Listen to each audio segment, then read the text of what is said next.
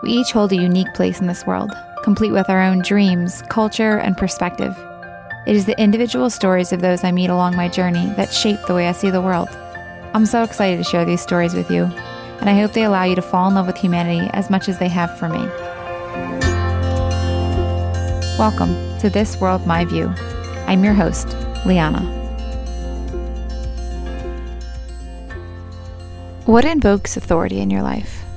There's this idea, spoken or not, that certain people and places demand respect, authority, as if their existence alone has earned such a right to be valued over another, as if their role, title, or association holds power to validate or invalidate your own. But where does this idea come from? Who determines if such a place or individual is worthy of such honor? At what point does a label or role earn the respect associated with it? When is it okay to acknowledge that not all who hold a name are worthy of its authority? Today I want to talk to you about how respect, authority, and our parents impact how we are showing up in the world today. How what impacts us is out of our control, but how we allow it to become a part of our thinking is up to us. How to step into challenging authority when it no longer is worthy of holding honor, and how to do it with dignity. So grab your coffee or tea, buckle up if you're in your car, and let's dive in. So, you are up, grown up. Your parents' influence, for the most part, is already there. It's a part of you. The intentional parts they wanted to give you, and the mess they either hoped you wouldn't pick up on, or the mess they didn't even know they passed on. For some of us, our parents are people that have been and remain our greatest influence. For some of us, it's positive, while for some of us, it's pretty negative. But like it or not, we have all been impacted by what our parents did or did not do, the ways they showed up or didn't in each of our lives. Before I go any further, I want to remind you of something I believe very deeply, that no matter what cards we are dealt, no matter what home we live in, what our circumstances are, what we have at our disposal or not, what happens to us or doesn't, we are the ones who choose who we become. We do not choose what will impact us, but we choose how we let that impact be returned back to the world, and how we let it define us. No one but you will decide what gets to become a part of your identity. You are not defined by your circumstances. You are not defined by what happens in your life. You are not defined by what happens to you, and you are not defined by who your family is. You are defined by what you choose to become, how you choose to treat others, how you choose to treat yourself, and how you choose to show up in the world. So, what's the difference between what impacts us and what defines us? Impact is defined as one object coming forcibly in contact with another. In the case of relationships or what happens in our lives, this looks like us having zero control over what or who we come in contact with, and zero control over who impacts us. That means someone or something in our lives has the power to leave a gaping hole or give us something to stand up on, and we can't do a thing about it.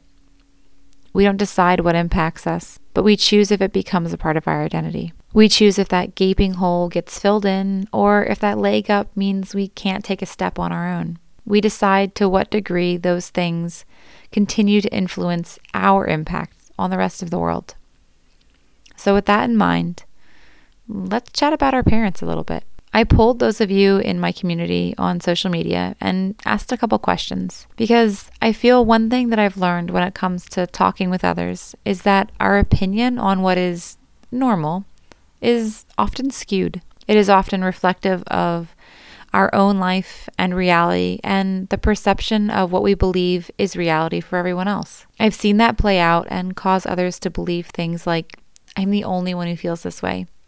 I'm the only one who has experienced this thing. I'm the only one whose family looks like this or isn't normal. There's this reality that we are all hyper-focused in on our own lives. We worry what others think of us more than we look or are aware of others when it comes to what we look like, what we say, or how we act. A reality that we are so focused in on us that we often don't notice these same insecurities in others, even though they are present in all of us. And when it comes to our family life, this isn't any different. We often can communicate to ourselves that we are the only one or we are the minority when it comes to certain topics or experiences. This can be alienating and cause us to see ourselves in a negative and often untrue light. But the truth is, many of us have experienced the same things, been impacted by the same experiences, or feel the same fear of letting parts of those things that impacted us become us. We push hard to achieve the opposite of what we were most hurt by, or push hard to hold on to what we felt most loved in. We believe that it's on us to repair or not pass on the negative impact we've experienced, and we feel a sense of responsibility to live up to what was given to us. But that pressure, that expectation, it isn't always accurate. The idea that we are alone in something or the only one experiencing it isn't always accurate either. I want to talk with you today about how the impact our parents had on us, good or bad, and yeah, I believe those are the only two options, because no impact is still an impact. But how that impact might be affecting how we define ourselves today. How that impact determines our barometer for respect, how that impact determines our opinion of authority, and how that impact affects the way we stand up or don't for what is right.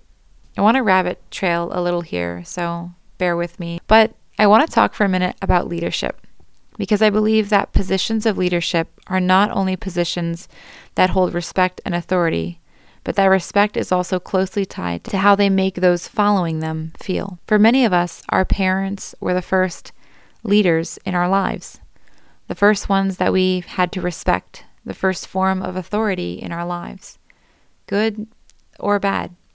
From day one, we were impacted by their leadership. So what determines if someone is a leader worthy of authority and our respect? Okay, rabbit trailing back a little here. As I mentioned, I polled and asked some questions of those of you in my social media community. And shout out to you guys for taking the time to always chat with me and answer my questions. It means a ton. I love getting to hear from you all, and I so appreciate how each of you continue to allow me to learn from you. But I asked, what makes someone worthy of authority or respect to you? And I want to share some of these answers before I share more of my own thoughts. So here's what you guys said. What makes someone worthy of authority and respect? Seeing them live their lives with integrity and knowing they model respectful values. Fully living what they preach. Seeing the unseen. Small acts of kindness and honesty. Depends on the context of the authority and their character for respect. If they are honest and authentic in their communication and in their personal and business relationships. If they have wisdom, open-mindedness, and accountability. They need to be honest and consistent. They need to have mutual respect, not be one-sided. And one of you said, respect is my default. Disrespect is earned. When it comes to who gets our respect, most of us agree that such an individual must be honest, consistent, respect others, and live out what they claim. I would personally say the same, that those in authority must live up to the position they have been given. And given, I believe, is the right word here. No one human is better than another, not more worthy of our respect than another, and not more deserving of a position of authority simply based upon their existence alone. Instead, most of us define the worth of this position by that individual's character, by the way they live and the way they choose to show up in the world, and often by the way they make those under them feel. When it comes to the term leadership, or even viewing how those in leadership and authority over us have impacted us, how our parents have impacted us, how that impact is or is not defining us, I believe the way we feel under that individual is what stays with us the longest. A good leader listens, supports the overall goal by supporting those under them in care and kindness towards that end. A good leader counts themselves as part of the team. They don't view chores or work as beneath them, but rather lead by example. A good leader admits when they mess up and takes responsibility for their actions and words. A good leader isn't afraid of change, but is willing to learn and hear new ideas as times, needs, and individuals change. A good leader takes care of those under them. A good leader works hard alongside their team. A good leader is encouraging. A good leader allows the individual's personal strengths to be fostered and used. A good leader listens to their team and values their thoughts. A good leader is understanding but doesn't ignore a problem. Our parents were our first taste of leadership. They impacted our view of authority, either what we appreciated in it and wanted to continue to model, or what we wanted to avoid. So, how do these qualities of leadership play into what we learned from our parents? Is our ability to define a good leader contingent on experiencing one? Is our ability of becoming a good leader based upon our experience? Are we able to determine right and wrong and assess what is worth our sacrifice in standing up to evil authority, regardless of our experience? Is our barometer for respect based upon our parents? Is our opinion or definition of authority based on our parents' role in our lives? Do they impact our ability to know when we need to stand up to authority? Let me answer these briefly, and then I'll expound a bit more. To simply say no, no, yes, no, and yes, sometimes, and maybe. I'll explain more, but I want to share some of your thoughts first. When talking to a lot of you in my community, 45% of you said that you feel your parents were very supportive, while 42% of you said that you felt your parents' support only sometimes, and 12% of you said you didn't feel support at all. That means over half of you grew up not feeling fully supported, or supported at all, and that almost half of you felt a lot of support from your parents. I also asked if you felt your parents were easy to talk to, if you made a mistake. And 56% of you said it depends on the mistake. 26% of you said absolutely not, and that you avoided telling them at all. That means 82% of you did not feel like you could come to your parents if you messed up in certain ways, or at all. 18% of you said that your parents were always easy to talk to and you could bring your mistakes to them without a problem. What these two questions mean when compared to your answers about what makes someone worthy of authority and respect is that you didn't have to experience it to know what it looks like. That means your understanding of something isn't bound to your experience. It means that you choose how you let what has impacted you define you. It also means that none of us are alone in our experience.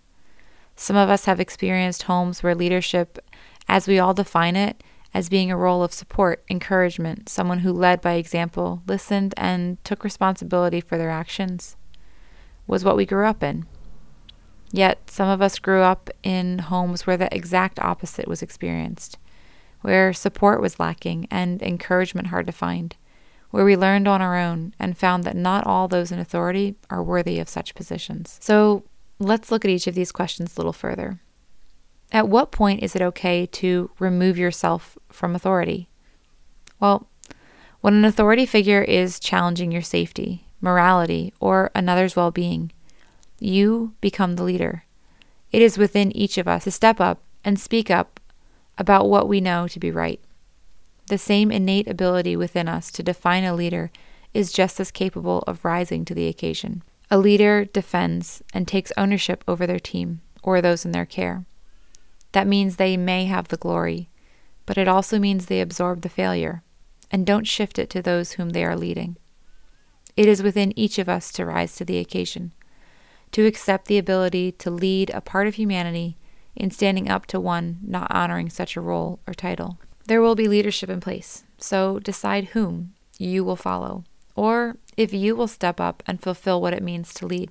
How about who determines if a place or individual is worthy of authority? Well, simply put, you do.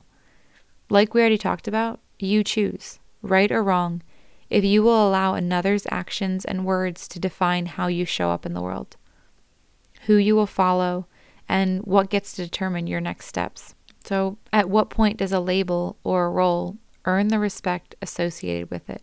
One of the questions I asked my community is, What is one thing your parents did that you are grateful for? And I want to share some of those with you now. You guys said, I'm grateful for how my dad was supportive of unconventional careers and didn't expect me to just become a doctor. My parents gave me constant love, support, and encouragement and forgiveness. They modeled hard work and perseverance. My father would always apologize to me first for hurting me, no matter what I had done. They had me grow up poor, and because of that, my work ethic is insane. We spent time together, and they pushed us to work together. They taught me to not be too proud, to not just be in this leadership role, but to be a friend also, a genuine friend. They taught us to think for ourselves. They worked hard. They instilled a family-oriented mentality with a work ethic to improve myself and others. They always helped me pursue work and school.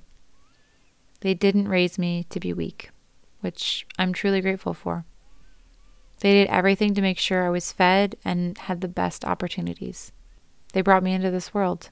I think you all defined this so beautifully by sharing for some the ways you chose to see the good in things that maybe weren't the best, and how so many of you shared ways that that role was earned by simply showing up day in and day out, by being human, but demonstrating care and love, and your ability to discern the motivation and heart behind it, even if it didn't always line up with your plans. I believe when it comes to authority and leadership, we want to know whom it is we are following. That respect we give that role is often earned, or at the least increases as it is defined and established. We are all in leadership roles. Someone is following each of us in some way. Are you earning the right to that role? Are you worthy of the authority you hold? For some of us, it might be hard to see where that role lies, who is looking up to us, and what our responsibility is in stepping up and choosing to impact those around us for the better. For me, as a mom to 4 girls, I'm constantly aware of the impact I have, the one I'm leaving on them, and if I'm worthy of the authority and role I play in their lives. I believe we must be willing to look at our lives, to see how those around us feel, to develop an ability to be perceptive of another, to be willing to own our faults and exert effort to change when we need to. Not all who hold a role are worthy of its authority. Our parents left an impact on us. They created a lens we often look through. But we choose how intently we will focus on what we see. We choose what we zoom in on. We choose what we capture and take with us. That impact goes with us, but to what degree is up to us. If we pass it on, good or bad, or if we let it hold us in safety or fear. It is on us to lead ourselves and to lead those around us, regardless of our title or our background. Regardless, we will leave an impact. Our ability to define and become a good leader is not contingent on experiencing one. We are able to determine right and wrong. We are able to assess what is worth our sacrifice. We are able to stand up to evil authority, regardless of our experience. Our barometer for respect is based upon our willingness to value ourselves and humanity with equality. And so, we must be willing to accept that humanity holds value, that we as an individual are counted among such value, and that who we become is a result of what we allow to define us and not what has impacted us. There is much that goes on in this world that deserves our attention, our ears, our hearts, and our action. We don't often hear or choose to understand parts of this world, but each corner of it holds humanity, fighting for its own right to be seen, to be valued, its right to choose. I want to close this episode out with something I wrote that I hope encourages you to take the time to see a corner of this world where humanity is fighting for its value. And in case you're not sure what I'm talking about, I'll share some links in the show notes of what's currently going on in Iran, what's happening over there, and how it's just one corner of the world where someone is speaking up and fighting for their value to be seen. So let me share this with you. Alas, a risk to take that one might choose to break, a rule so glibly placed, upon a head few eyes have graced. For one might not be seen, and another might never deem a life worth being known. But a life to be its own, how will one choose to dream? What one will do to suppress, as another will defiantly undress. For what is seen may at times be ruled, but what is within will never be subdued. To the young girls that speak with their lives at risk, that stare authority in the face and confidently take their place as leaders, as a voice for truth, for their right to choose their path, for the world to see them, for the authority over them to earn its title, to be worthy of respect, to give it in return. To these women, I salute you, for I cannot stand with you, because I do not understand your struggle, because your struggle is not my own. But you are seen, my darlings, you are heard, as you boldly demand justice for the life of your sister, as you boldly fight for your right to choose, for your right to live. So wherever you're tuning in from today, I just want to say thanks for sharing this time with me, for lending me your ear, and letting me share a little bit of what's on my heart. Sincerely, your fellow human. Thank you for tuning in to This World My View. Your reviews are what keep this show going. So if you have a moment, I would so appreciate you just taking a second to write a review. Anything from, I really enjoyed this, or something you took away that changed your perspective or impacted your life, or something you connected with. If you have a chance to share that on social media and tag me and the show in it, I would greatly appreciate that. I just want to thank you also for just being a part of my world and community here at This World My View.